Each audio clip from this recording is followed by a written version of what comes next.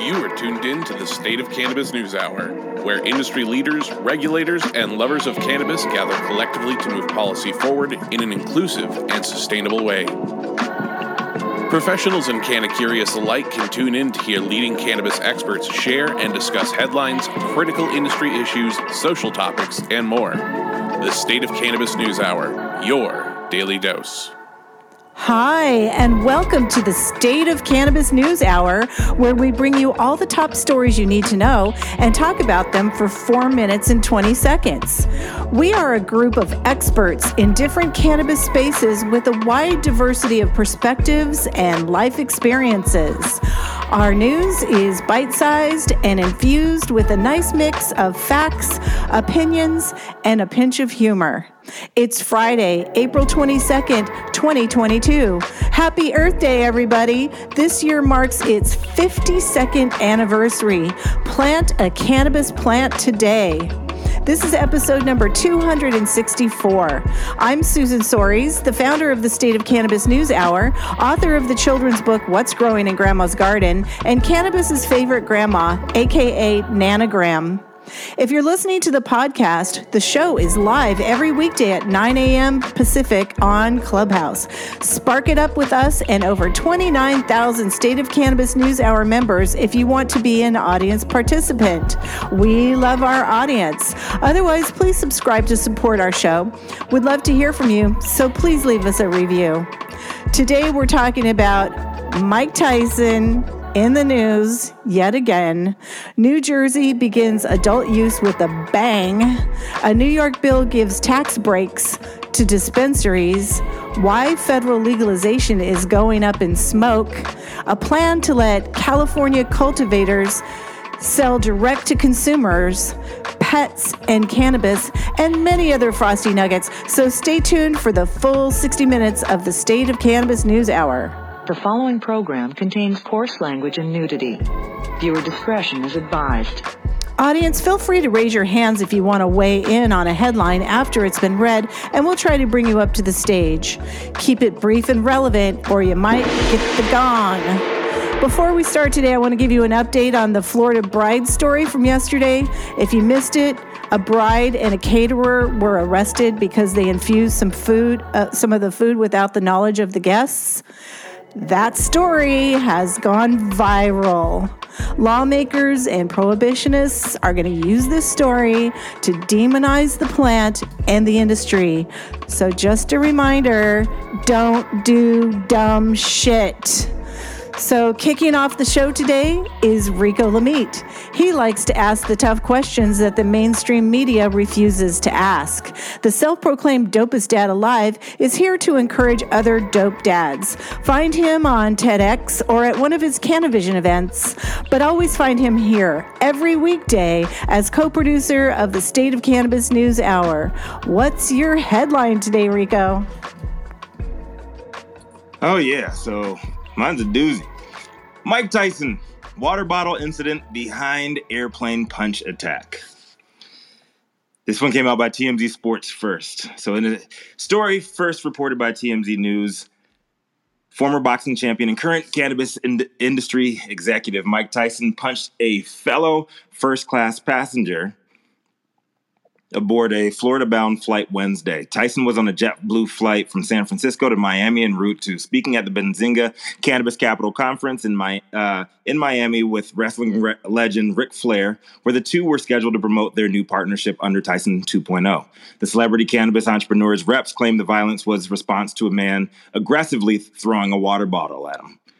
Video of the incident has been making its way around social media, showing the recipient of said iron fists, and it's pretty much what you'd expect.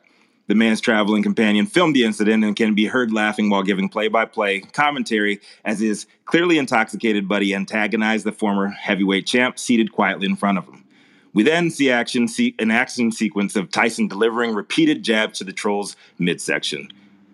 The video then jump cuts to a close-up of ungrateful recipient of legendary hands, bloodied and frowning.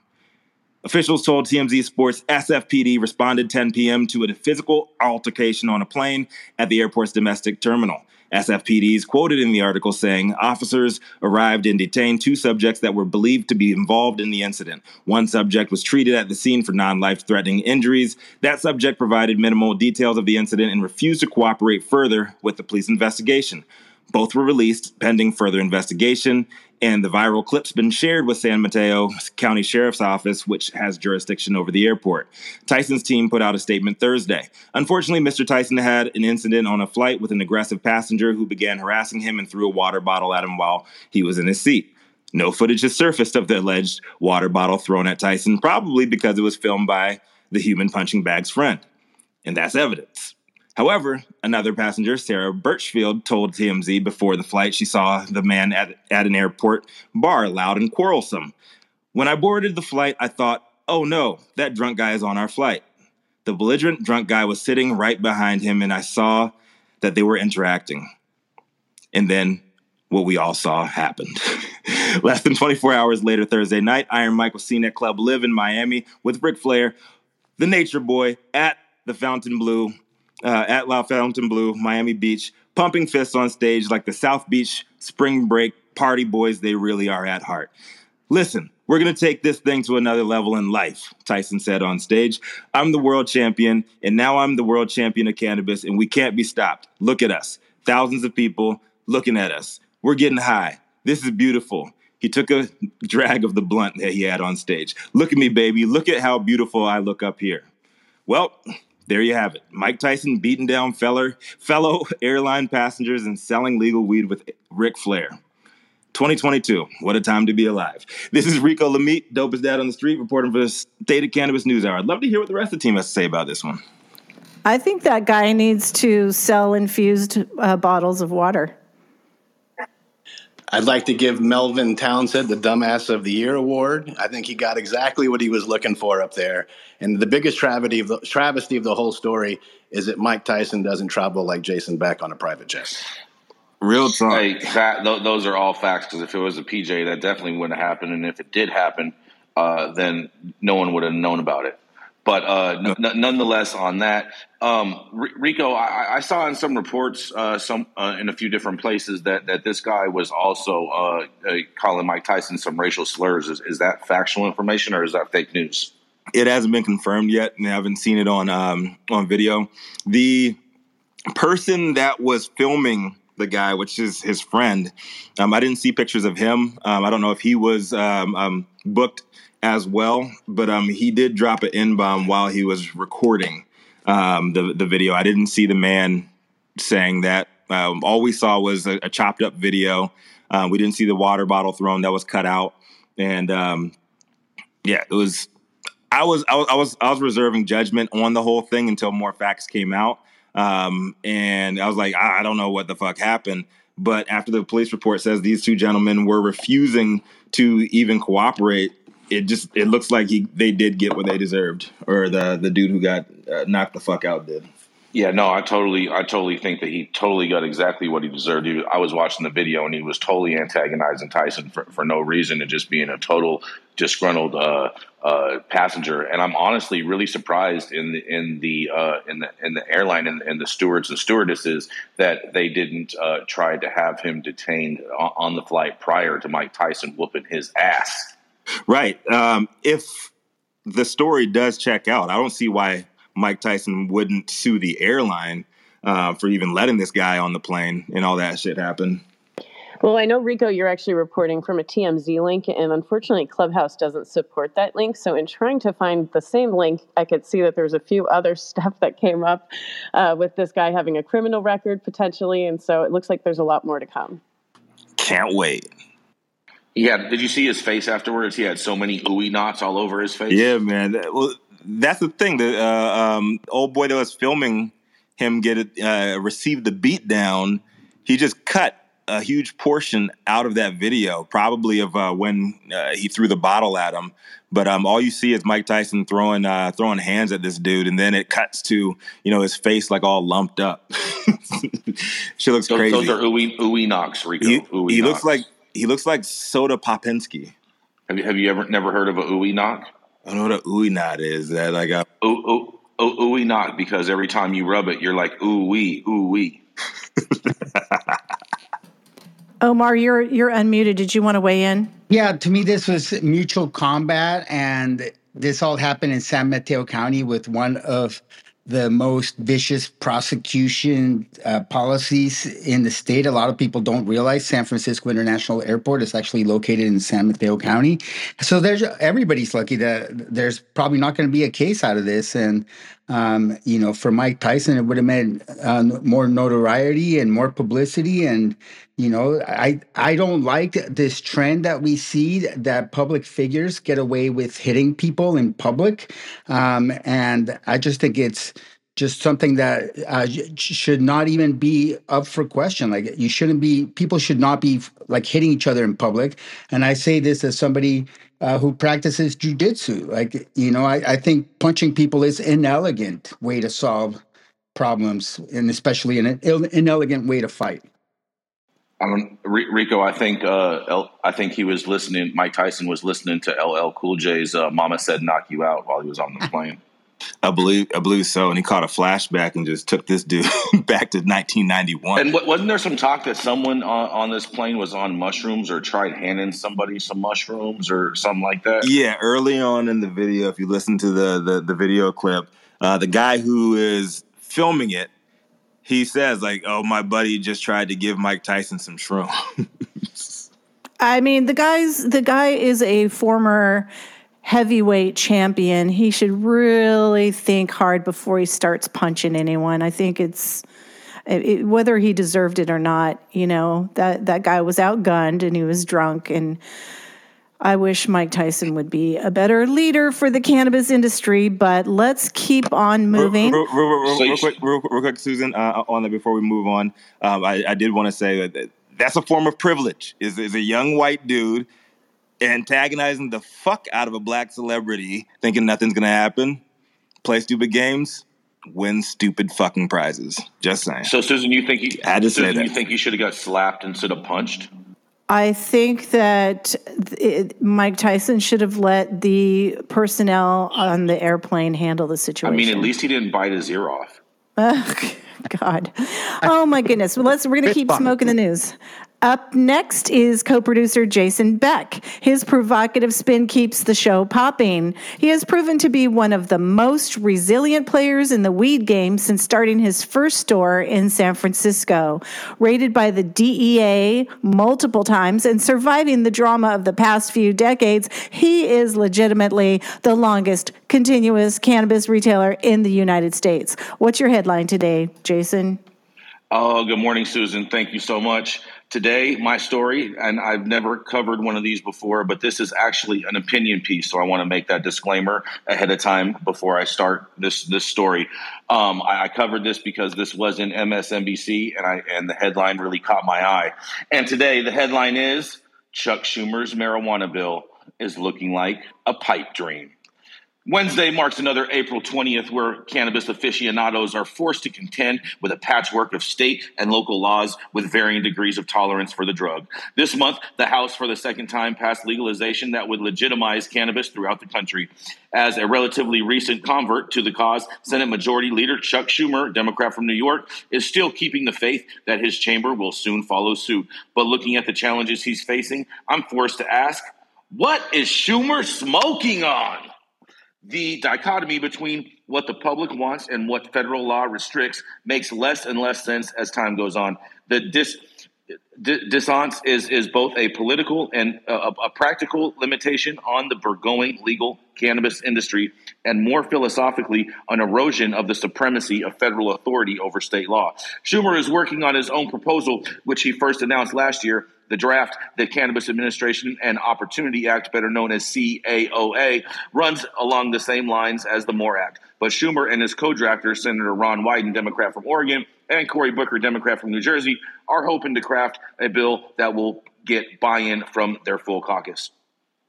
That's looking trickier than you might assume given the popularity of reform measures. At least two Democratic senators, Janine Sheehan of New Hampshire and Joe Manchin of West Virginia, have expressed skepticism about full legalization, given the likelihood of a Republican filibuster that would require Schumer to get at least 12 GOP votes to move forward any comprehensive bill. Sorry to be a buzzkill, but we've seen how well that strategy has worked on issues like voting rights and police reform, and the outreach that would be needed to actually make the case to Republican senators has been limited, according to MJ Biz Daily, which reports on the business of cannabis. Schumer originally hoped to introduce the latest version of this bill by the end of the month. Now the timeline has slipped back to sometime before August recess. Marijuana Moment reported, which doesn't exactly inspire hope that this is a top priority. There are slightly better odds for getting a narrower bill known as the Secure and Fair Enforcement Banking Act, better known as Safe Banking, past Safe Banking, to President Joe Biden's desk. The SAFE Act would finally give banks a federal green light to work with dispensaries in states with legal weed, which has hindered the ability of licensed businesses to operate, as well as social equity applicants unable to apply for loans. Like the MORE Act, this bill has passed the House multiple times, but in this case, it has passed on a bipartisan basis, and encouragingly, the Senate version has 9 GOP co-sponsors on board. So it's actually realistic to get something done with this. The issue I'm emphasizing with Senator Schumer, I think, is a unifying issue, says Senator Dan Sullivan, Republican from Alaska. There is also a safety issue. The way businesses have to carry around tens of thousands of dollars in cash because they can't bank is really dangerous, he says. That sounds like a solid first step that's worth talking, but it's a policy shift that would benefit businesses more than people, which has me hesitant to fully back the SAFE Act as a standalone bill. Schumer has likewise been cool on any bill that doesn't deal with the legacy of the racist intent behind America's drug laws.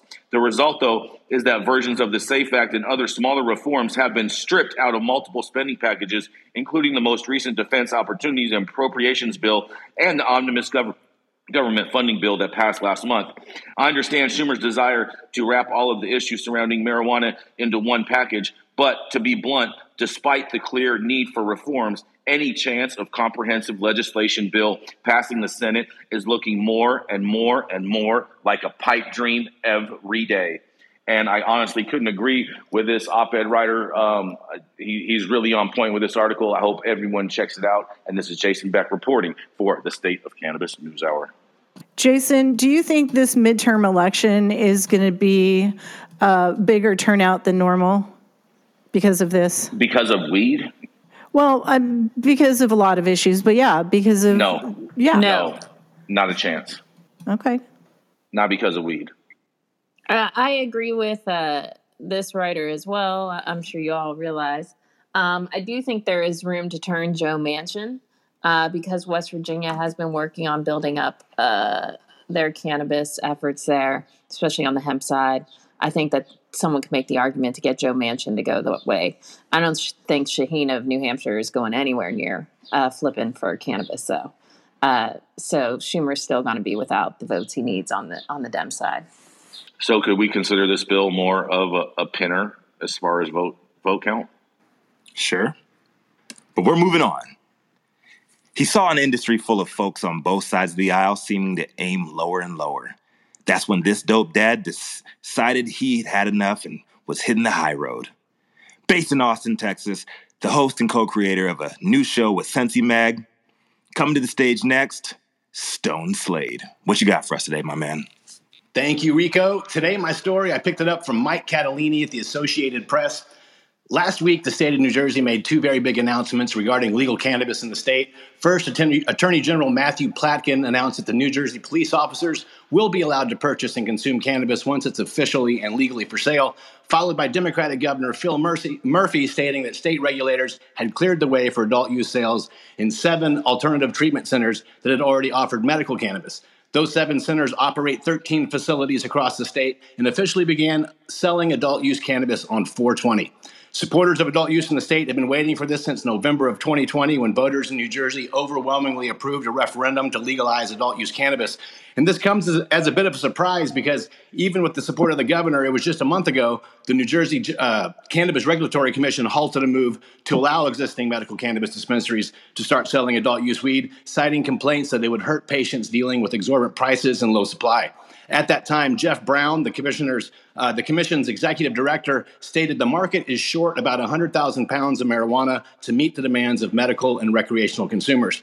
Now, I'm not sure what changed since then, or if 100,000 pounds of weed magically appeared, but the state was able to get these dispensaries operational about a year ahead of schedule. The shops that were approved to participate in the state's adult use sales program have seen a steady stream of longtime cannabis consumers, medical patients, and novelty seekers over the last few days. Hattie Batiste, 47, is a Navy veteran and medical marijuana card holder for his post-traumatic stress disorders, said that he's a regular at Zen Leaf, and he's never seen the location as busy as it was this past Thursday. Batiste also said that New Jersey's recreational cannabis law gives priority status to people of color, a fact that will help knock down brick walls people have faced for years during the war on drugs. It's about time that minorities, people of color, black people, brown people actually have a chance to get in the business. I love this for New Jersey. I love this for legal cannabis in America. And to get a little firsthand knowledge of the excitement going on in the Garden State, I want to check in with the man that knows everything in New Jersey, the beast from the East, the Urban Leaf from Urban Leaf Enterprises, Cincy Magazine's New Jersey market director, Carlos DeBoslos. Tell us about the first 3 days of legal weed in New Jersey, my friend. Oh man, it's a crazy time right now and here in Jersey. Good evening to all of you guys on the panel. I could tell you that officially it started at 8 this in the morning on Thursday, but the line started at midnight on Wednesday. So at midnight on Wednesday, we physically here at our store had customers lining up, waiting anxiously to be one of the first to buy recreational cannabis here. Most of the ATCs, they were smart. They kept two lines, one for the patients, one for the rec, and they always served the patients first. We honestly thought cannabis would be closing early yesterday as a lack of cannabis in the state, but we've been able to manage, and it's a great time, man. I had one customer come into our store, spent like $700 because he's 70 years old and he never thought he'd live to see the day that he'd walk into a cannabis dispensary and purchase actual legal products here in the state. So it's been a great time. The momentum is very high here on the Jersey side. So that's a little bit of what's going on here in New Jersey, guys. What did he buy, Carlos? He bought one of everything that was on the menu. Spent about $700 just because of the momentum that's going on here. That is amazing. He's going to have a party. He sure is, him and his wife. I hope he's back tomorrow to buy the same. Yeah, it's a great time right now in Jersey. The momentum is real high. We've got Menica up from the audience too. Menica, did you want to weigh in? Well, hello. I just wanted to say hello after a very long time off Clubhouse, because I've been working in the industry, as you know, here in Canada, and some of us just had to take a breather. But I would just like to say I posted all of the events from our Canadian legislature. I have Compassion Club right now. Sorry about that. That was not on topic. Anybody else want to weigh in on the New Jersey story? I just want to thank you, Carlos, for joining us, and thank you, Governor Murphy. And with legal accessible weed, I now have no reason to not go visit my mother-in-law in Stone Harbor, New Jersey. So props to that. Or does it just make it easier to visit your mother-in-law? That's what I meant. And hey, I'm totally kidding. Nancy, I love you if you're listening. I love you. Hold on real quick, Stone. She's from Stone Harbor, New Jersey. Yep, coincidence. And your name is Stone. Hey, and you guys get stoned. Jersey gets a lot of shit, but I got to say that Stone Harbor area, this is some beautiful parts of that state, and I'm just happy that they were able to get this going ahead of schedule. Love it. Troy, did you want to weigh in before we move on? Yes. Thank you so much, Susan. Hey, Carlos, great seeing you. Great seeing the success. We've been working with you for a while. And my question to you is, your particular license is, I know you're working with the equity. Is it a particular equity license that you attained or what? So we've applied for full vertical grow in New Jersey, as well as dispensing. Same thing in New York City. Awesome. Thank you. Congratulations. Thank you, brother. Let's keep smoking the news. All right. Thank you so much for that, Stone. Coming up next, It's Gretchen Gailey. This feisty redheaded conservative proudly claims her Mayflower roots and never backs down when challenged by the pot-loving libs across the aisle. The founder of Panoptic Strategies and our very own Washington insider, as well as my partner in crime on lobbying for safe banking. Coming up to the stage next, it's Gretchen Gailey. Thank you, Jason Beck. My story is also coming out of New Jersey. Whoever thought that the Garden State would get so much love? This one is a bit more focused on the governor's response and his joy in the opening of adult use sales. Headline comes from Marijuana Moment. New Jersey governor celebrates adult use marijuana sales launch while acknowledging delays. The governor of New Jersey on Thursday marked the launch of the state's adult use marijuana market, speaking at an event of one of the first retailers to begin serving recreational consumers. He said, "I know a lot of New Jerseyans have been waiting for today, including yours truly. This is a moment I'm incredibly proud to see us get to." New Jersey voters approved a legalization referendum on the ballot in 2020, and stakeholders have been eagerly awaiting the implementation of regulations that the legislature enacted last year. Now, 13 existing medical cannabis dispensaries are open for business for adult consumers. Governor Murphy acknowledged the protracted implementation, stressing that regulators have prioritized ensuring that the state's marijuana industry is equitable and supports communities most impacted by criminalization.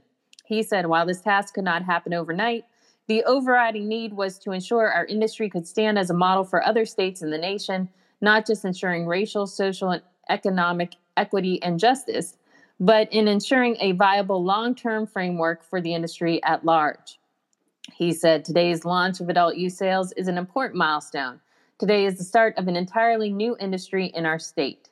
We all must remember that this is not the end of a journey. This is just the beginning. We still have a long way to go before this industry fully develops into an industry that will create many new good-paying jobs. He also added that we remain committed to ensuring that the industry grows in a way that reflects the diversity of our state and offers opportunities for any New Jerseyan who wishes to be a part of the legal adult use cannabis industry. The New Jersey Cannabis Regulatory Commission, who is overseeing it, was initially expected to approve a first round of adult use retail licenses for certain existing dispensaries last month, but they temporarily decided against it. The commissioners separately gave conditional approval to 68 marijuana cultivators and manufacturers last month. They said, "We expect 13 locations for the entire state will make for extremely busy stores. The dispensaries have assured us that they are ready to meet the demand without disrupting patient access and with minimal impact on the surrounding communities, but patience will be a key to a good opening day." On a side note, U.S. Rep. Donald Payne criticized New Jersey regulators about their diversity issues in the marijuana market, saying he's outraged over the lack of minority representation in the industry.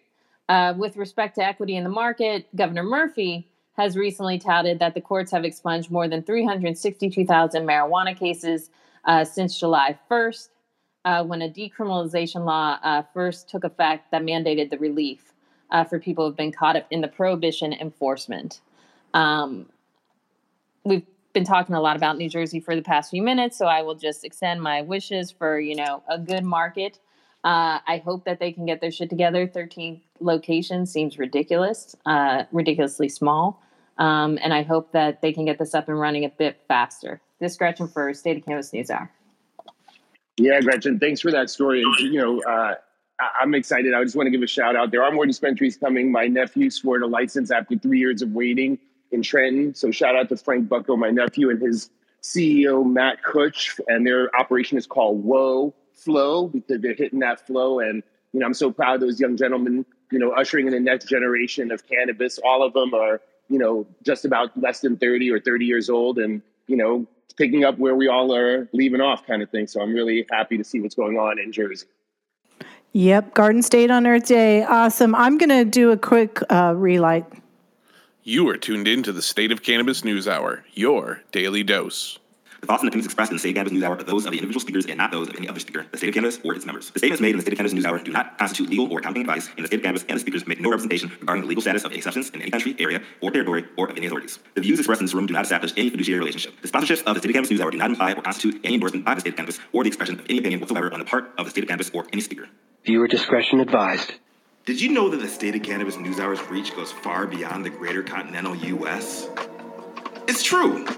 We've got worldwide live audience members and active downloads as far away as the United Arab Emirates, Japan, even China.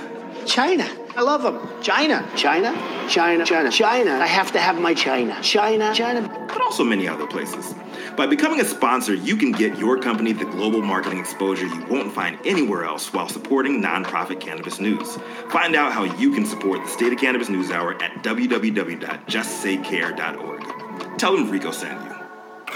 Let's keep smoking the news. All right. He's the founder of a boutique cannabis law firm with offices in California and New York. NCIA director, a legal publisher, and author whose 2022 California Cannabis Laws and Regulations was just released, a ganjier and purple belt in high-style Brazilian jiu-jitsu. The one thing our next correspondent doesn't do is fuck around. Omar Figueroa, happy Friday. What you got for us today? Thank you, Rico. Happy Earth Day, Terrence. My story is from omarfigueroa.com by yours truly, and the headline is, Proposed legislation would allow California cultivators to sell directly to consumers at cannabis farmers markets. On Tuesday, April 26, craft cultivators from all across California will rally in Sacramento in support of Assembly Bill 2691. This proposed legislation would allow licensed cultivators with less than 1 acre to sell direct to consumers at farmers markets and other licensed cannabis events by creating a temporary cultivator event retail license. The bill would require the Department of Cannabis Control to issue this new type of license to a licensed cultivator who cultivates no more than 1 acre of cannabis total, with a maximum of 12 temporary cultivator event retail licenses issued to each licensed cultivator per calendar year.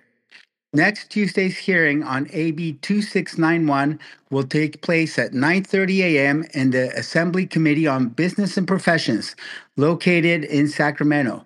For more information, please click on the links in the article.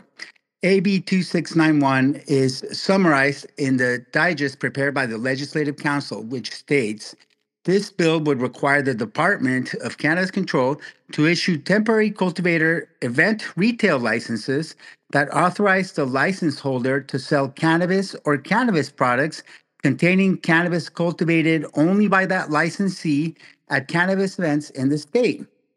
The bill would authorize a licensee who holds a valid state cultivation license and a valid license permit or other authorization for cannabis cultivation issued by a local jurisdiction and who cultivates no more than 1 acre of cannabis to apply for a temporary cultivator event retail license. The bill would require a temporary cultivator event retail licensee to comply with requirements imposed on cannabis retailers. The bill would specify that a temporary cultivator event retail license is valid only for the specific cannabis event for which it was issued and would limit the number of temporary licenses issued to each licensee to 12 per calendar year. The Origins Council, a coalition of regional cannabis trade associations across the Golden State, issued a call to action yesterday which states, North Coast legislator Assemblymember Jim Wood has introduced critical legislation to offer a lifeline to our legacy farming community in crisis. Assembly Bill 2691 proposes to create a temporary retailer license type to authorize direct-to-consumer marketing and sales for small producers at up to 12 locally approved temporary cannabis events per year. The bill is co-authored by Senators McGuire, Laird, and Stone, and Assemblymember Rivas. On Tuesday morning, we will gather again at the state capitol, 1021 O Street, room 1100 at 9:30 a.m. for a show of unity and strength in support of AB 2691. We need to fill the chambers and fight for this bill. For those of you who cannot join us in person, please tune in to the Assembly Business and Professions Committee video or audio live stream. Please call in and voice your support. Stay tuned for more on the future of AB 2691. It's a critical lifeline to craft cultivators, which would allow direct-to-consumer sales at up to a dozen locally approved temporary cannabis events per year. The bill would also revolutionize the events landscape by driving a transformation of cannabis events into true farmers markets where consumers can interact directly with and buy from the growers themselves. My take is that direct to consumer is the pathway. On that note, the Mendocino Producers Guild is hosting a cannabis and artisanal producers market tomorrow from 10 to 4 in Laytonville. Check it out to see what the future of cannabis farmers markets looks like. The headline is proposed legislation would allow California cultivators to sell directly to consumers at cannabis farmers markets. This is Omar Figueroa, lawyer, author, Ganjier instructor, reporting from Sonoma County, the gateway to the Emerald Triangle, for the State of Cannabis NewsHour. I have so many questions. Omar, well, first of all, what are the odds that this is going to pass? It's getting tremendous support. There's going to be a lot of people in Sacramento on Tuesday. So I think it depends on how strong the opposition is. And hopefully the United Cannabis Business Association will not oppose it this time.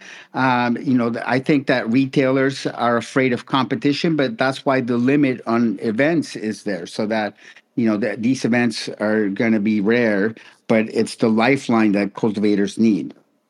And how will the taxes be handled? Sorry, Gia. Just like everything else, just like regular taxes. Okay, just go ahead, Gia. Yeah, no, this is awesome. This is what the farmers needed. They need to have an ability to monetize their own products, because otherwise they will get crushed under the wheel. It's also a way that we get quality, healthy competition coming from the farm level of real flower, fresh flowers that you can see. This is what we've all been waiting for. So I hope this passes. Omar, we land on Tuesday in San Francisco early in the afternoon. We're going to drive right over because, this and there's a couple other bills that are being discussed that just have to pass. It's baby steps, but this is a big one. All our farmers in Humboldt, like all the folks in the Emerald Triangle, and all small farmers, especially those who've been relegated, like in Trinity County, to 1 acre, desperately need this. Omar, is this still going to have to be as consumer packaged good, or are they going to allow for a deli style format within this bill? Just regular consumer packaged goods, not deli format. I would love to see deli format, actually. Same. Thank you, Guy, for your comments. As a cultivator in Trinity County, this is a very necessary thing. It's going to be difficult for us. As you can all imagine, it's hard for us to get away from our farms, much less get into packaging, get into all this fun stuff, plus the taxes on top of everything. So, I think it's a great idea. I think it needs to be ironed out better.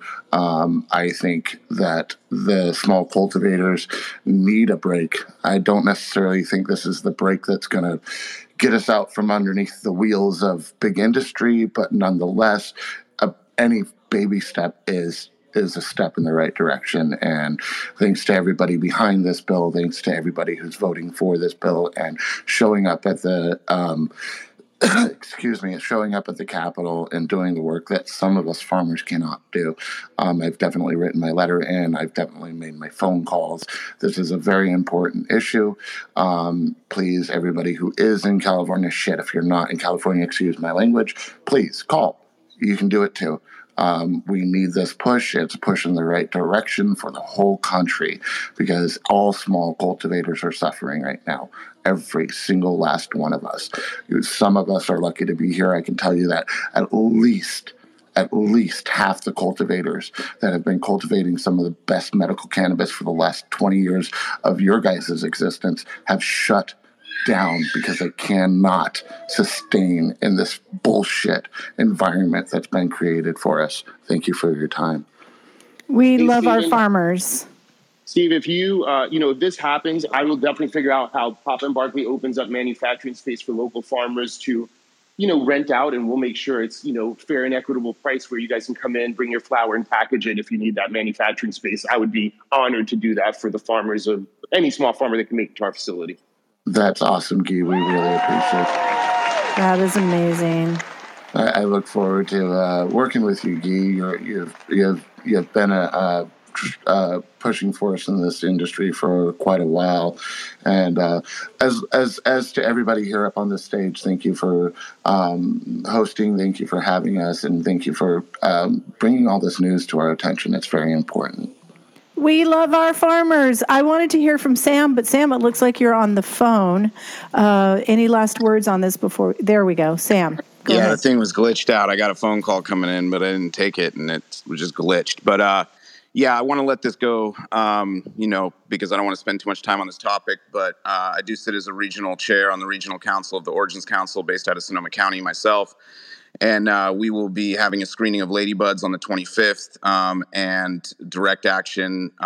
We can speak to support this bill on the 26th, Tuesday morning at 9:30 a.m. In the Business and Professions hearing. This event, the screening of Ladybuds on the 25th, which is an amazing movie. If you're not able to make Sacramento, which I please emphasize, anybody that's behind supporting farmers and the legacy and the equity communities, like, it's very important that we support a bill like this, because this is 12 sales per year. Yeah, we're getting some pushback from retail, but it's like, why? I mean, you got 365 days a year you can sell cannabis, and you're going to squash, these small farmers that need some direct sales. So we're really very passionate about this. And we've got a lot of great traction. Jim Wood introduced it for us. He's co-hosting the screening of Ladybuds. Senator John Laird will be there as well as Mia Bonte, I should say. And yeah, that's really all I have to say. But please show up in Sac if you can and rally, support. It'll be a fun time. And tickets are for sale on the Origins Council.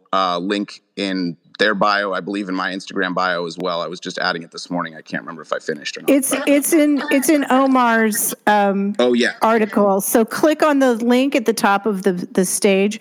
Everyone click on that link and go into Omar's article, and you can find all the links. And you guys, please do share it on your social media. Make some noise. Some noise, everybody. Share it. Susan, I would also add, you guys, retailers, and Jason, support me on this. Retailers need to come out and support this. Flower is the largest category. You're not going to lose anything. Most people go to dispensaries for value-added sales. I think most folks already know that it's booth cannabis in dispensaries. You can't even see it in the jar. Let these farmers sell some goddamn cannabis.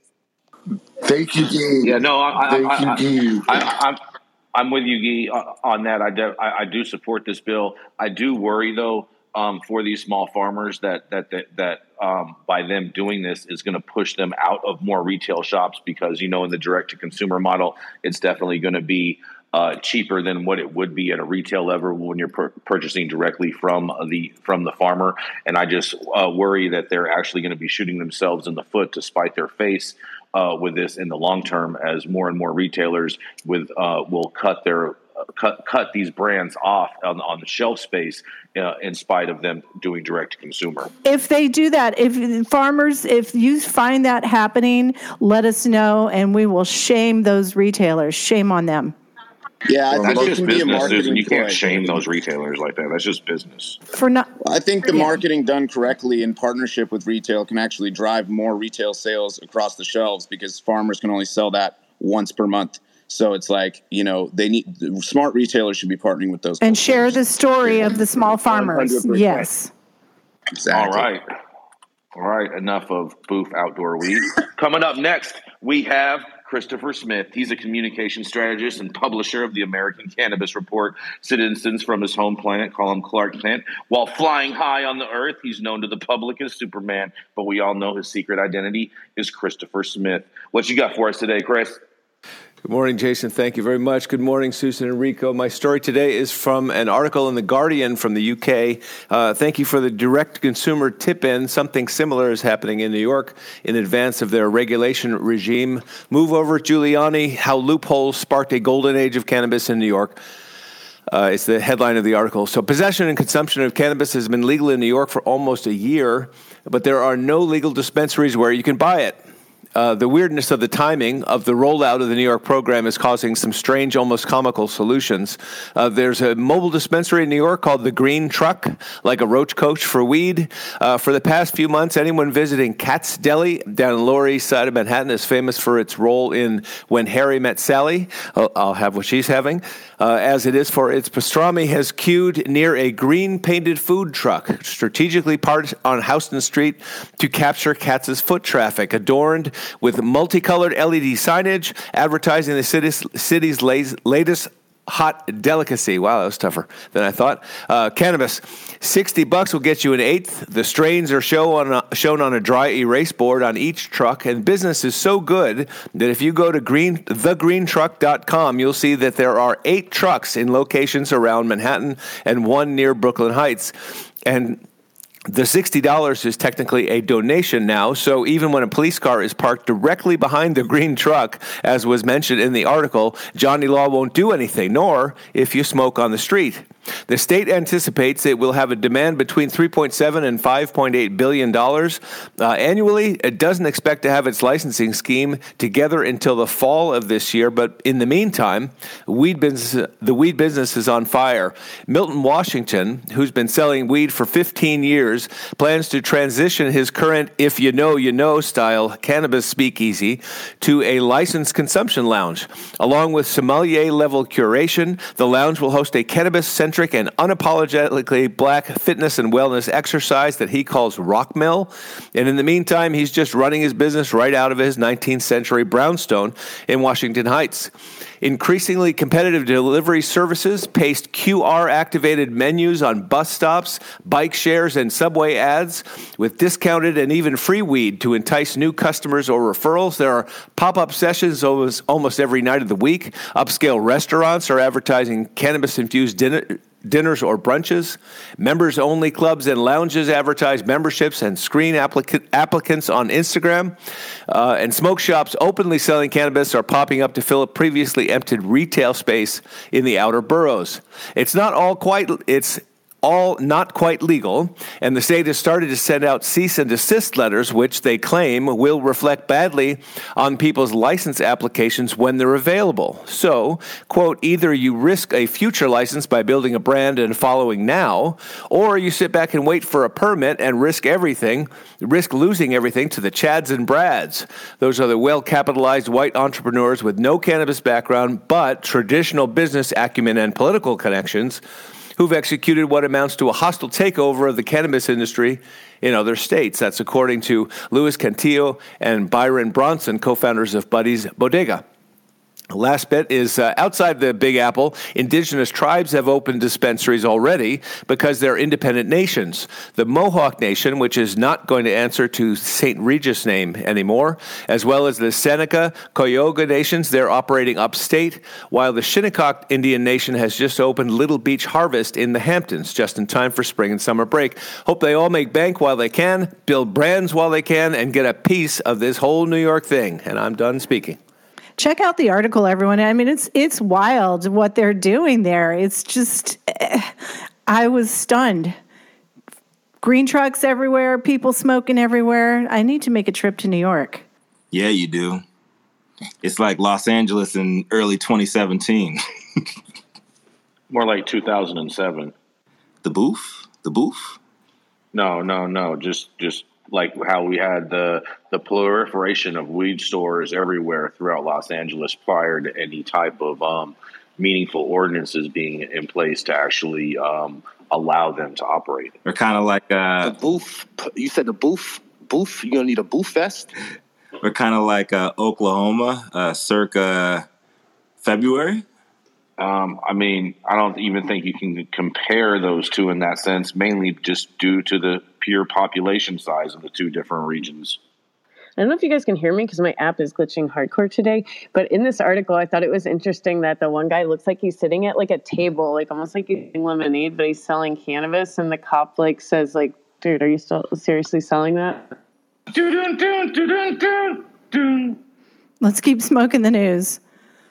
We're gonna go to Liz. Are we gonna try Liz out? No, she's glitching too much. Shalina then Guy. Okay, let's do it. So she's an attorney at law focused on bridging the gap between cannabis, entertainment, and psychedelics. Her IG game, super lit. Her podcast game, super lit. But you guys really need to check it out. Shall we toke? Shalina Panu, what you got for us today? Thanks so much, Rico. Good morning, everyone. My name is Shalina, and my headline for today is It's Official, WeHo opens second cannabis consumption lounge. As reported by Eater LA, a new cannabis consumption lounge has officially opened their doors to the public in West Hollywood, nearly 2 years since Lowell's original cannabis cafe shut down during the pandemic. The Artistry Studio Cannabis Lounge is WeHo's second cannabis consumption lounge to open. The lounge itself sits on top of the Artistry dispensary, which has been operating since 2019. This is a rarity to have as they secured every possible license one can receive from West Hollywood officials. The Lowell's Cafe was only a dispensary and a lounge. However, the Artistry secured delivery, medical and retail, as well as on-site consumption. The location is a tourist hotspot as it's located right on Santa Monica Boulevard near La Cienega Boulevard. They began building this lounge a year ago once they secured all proper permits which had limitations on food and drinks. The current California regulation states that cannabis consumption lounges are not allowed to sell food or beverages on the premises.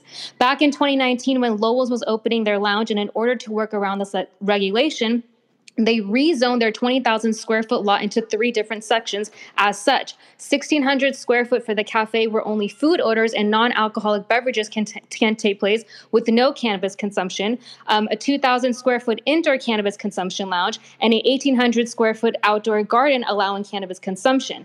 John Leonard, who is the WeHo's Community and Legislative Affairs Manager, said to Eater LA back in 2019 that Lowell's essentially created 2 separate businesses on 2 separate premises by segregating the kitchen away from the consumption area.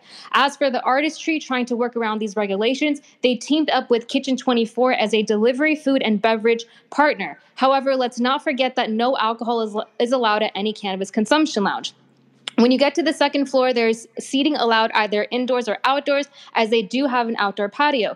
They also have advanced ionized air filtration systems, which allows the smoke to be kept at a minimum. Customers are allowed to bring their own pipes and papers. However, if you don't have something to smoke from, you are able to rent a bong or vaporizer from the lounge. You can order your cannabis from a tablet detailing what is sold downstairs at the dispensary. Don't get too comfortable, though, as there is a 90-minute time limit at the lounge. They do have a performance area where they'll host yoga classes, live music, comedy shows, drag bunches, which they did on 420, and many more. The Artistry founders already have dispensary locations in Beverly Hills, Koreatown, and Riverside. There are 15 remaining cannabis consumption lounges scheduled to open in WeHo in the next few years, with Lowell's Cannabis Cafe planning to reopen later this year. If you plan to visit Artistry, you can go to Open Table and reserve a table now. They're open daily from 11 a.m. to 10 p.m. And my name is Shalina, and I'm reporting for the State of Cannabis NewsHour. Was it ever confirmed? That Lowell was shut down to that rumor about a Simplex 1 outbreak spreading rampantly throughout the kitchen? I don't know about that, but the 90-minute wait or the 90-minute max that you could be there was a joke. Lowell did that too. And it took us 45 minutes to get a menu of the cannabis items that were available. They wanted us to stay. Good morning. How do you enforce 90 minutes, Shalina? Just like any other restaurant would enforce 90 minutes. Yeah, some restaurants still are doing that. What's interesting is that when Lowell opened up, it was like insanely packed and you couldn't get a reservation. If you go on Open Table, it's super easy to get a reservation. Shalina, just for context, Lowell's did not have a retail license. They were strictly only a consumption lounge. Yeah, and one of the problems that I saw with Lowell is that they didn't understand, they hadn't worked out the corkage fee.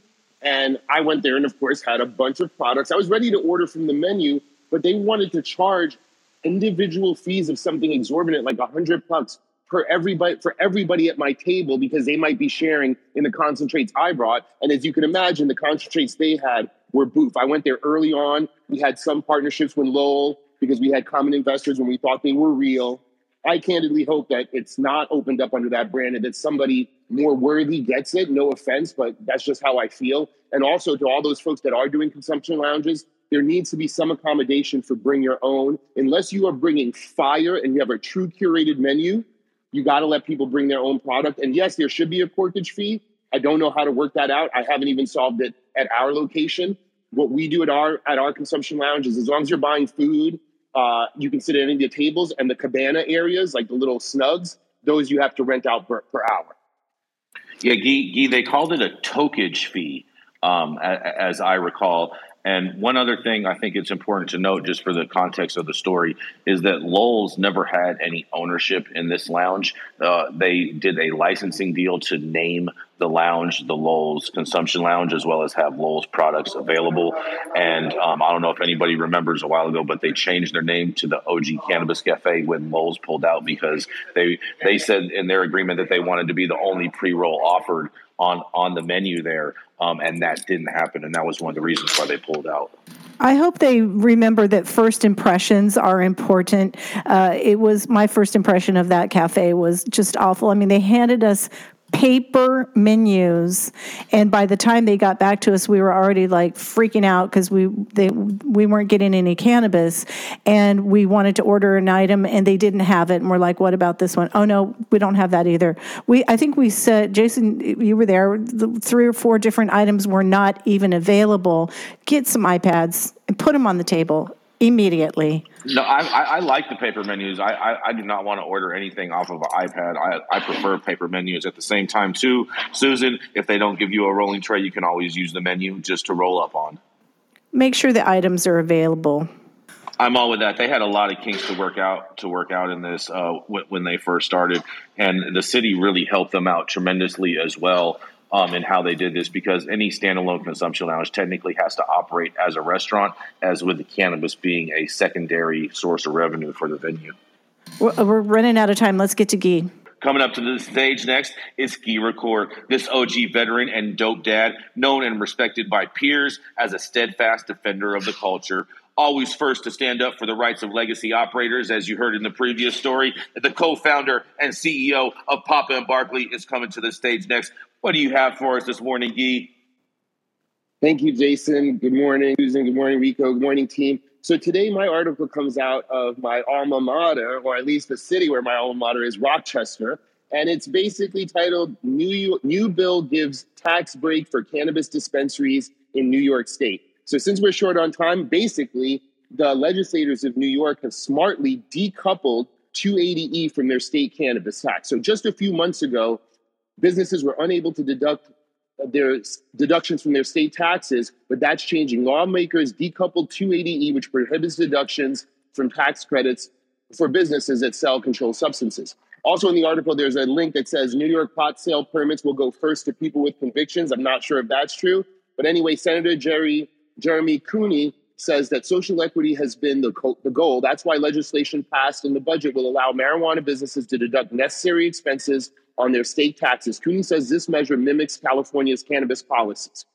So all in all, since we're short on time, you guys should definitely read this article. It's at least positive, and it's great to see New York as an emerging state is understanding the situation and the burdens that cannabis providers are under. And it's a great challenge, I think, for the feds to decouple your state regs from their ridiculous laws. So this is Guy Record reporting from the nation's capital at the Policy Summit.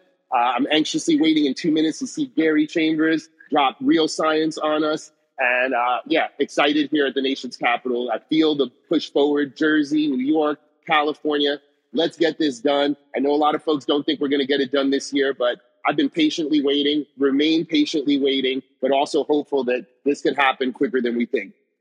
Guy, I appreciate your optimism, but I do think we're going to need to see steps like New York is taking. I think states are going to have to take things into their own hands to really get things done, because the feds aren't going to do it for them. No one else wants to weigh in on that? All right. Well, we've reached. Well, I think it's amazing that New York took this step. I hope California takes a similar step, as well as other states, and that is definitely something that I would definitely support. Any state that has cannabis businesses involved to help burden the tax burden, because we all know that's the biggest elephant in the room. Oh, besides the war on drugs, Jason? Yeah. It's the new now. The war on drugs is now the war on taxes. The war on drugs isn't over yet. The war on drugs. It's the new war on taxes 4.20. Anyway, well, happy Friday, everybody. We've reached the top of the hour. That was a really great show. If you missed any of it, make sure to catch the replay or find us a few hours after the show, anywhere you get your podcasts. And if you like the content, please subscribe and leave a review. A big thank you to all of the correspondents that comb through the headlines every day to bring us just what we need to know. Thank you to Rico and Jason for co-producing the show. And thank you to our pinup girl, Liz Rogan. But especially thank you, audience, for being here and being our eyes and ears when there's news in your city, county, state, or country. You make our show news you can trust. You've been tuned in to the State of Cannabis News Hour, where we collectively move policy forward in an inclusive and sustainable way. Start your morning on a high note and join us every weekday, 9 a.m. Pacific time, for the State of Cannabis News Hour, your daily dose. Bye.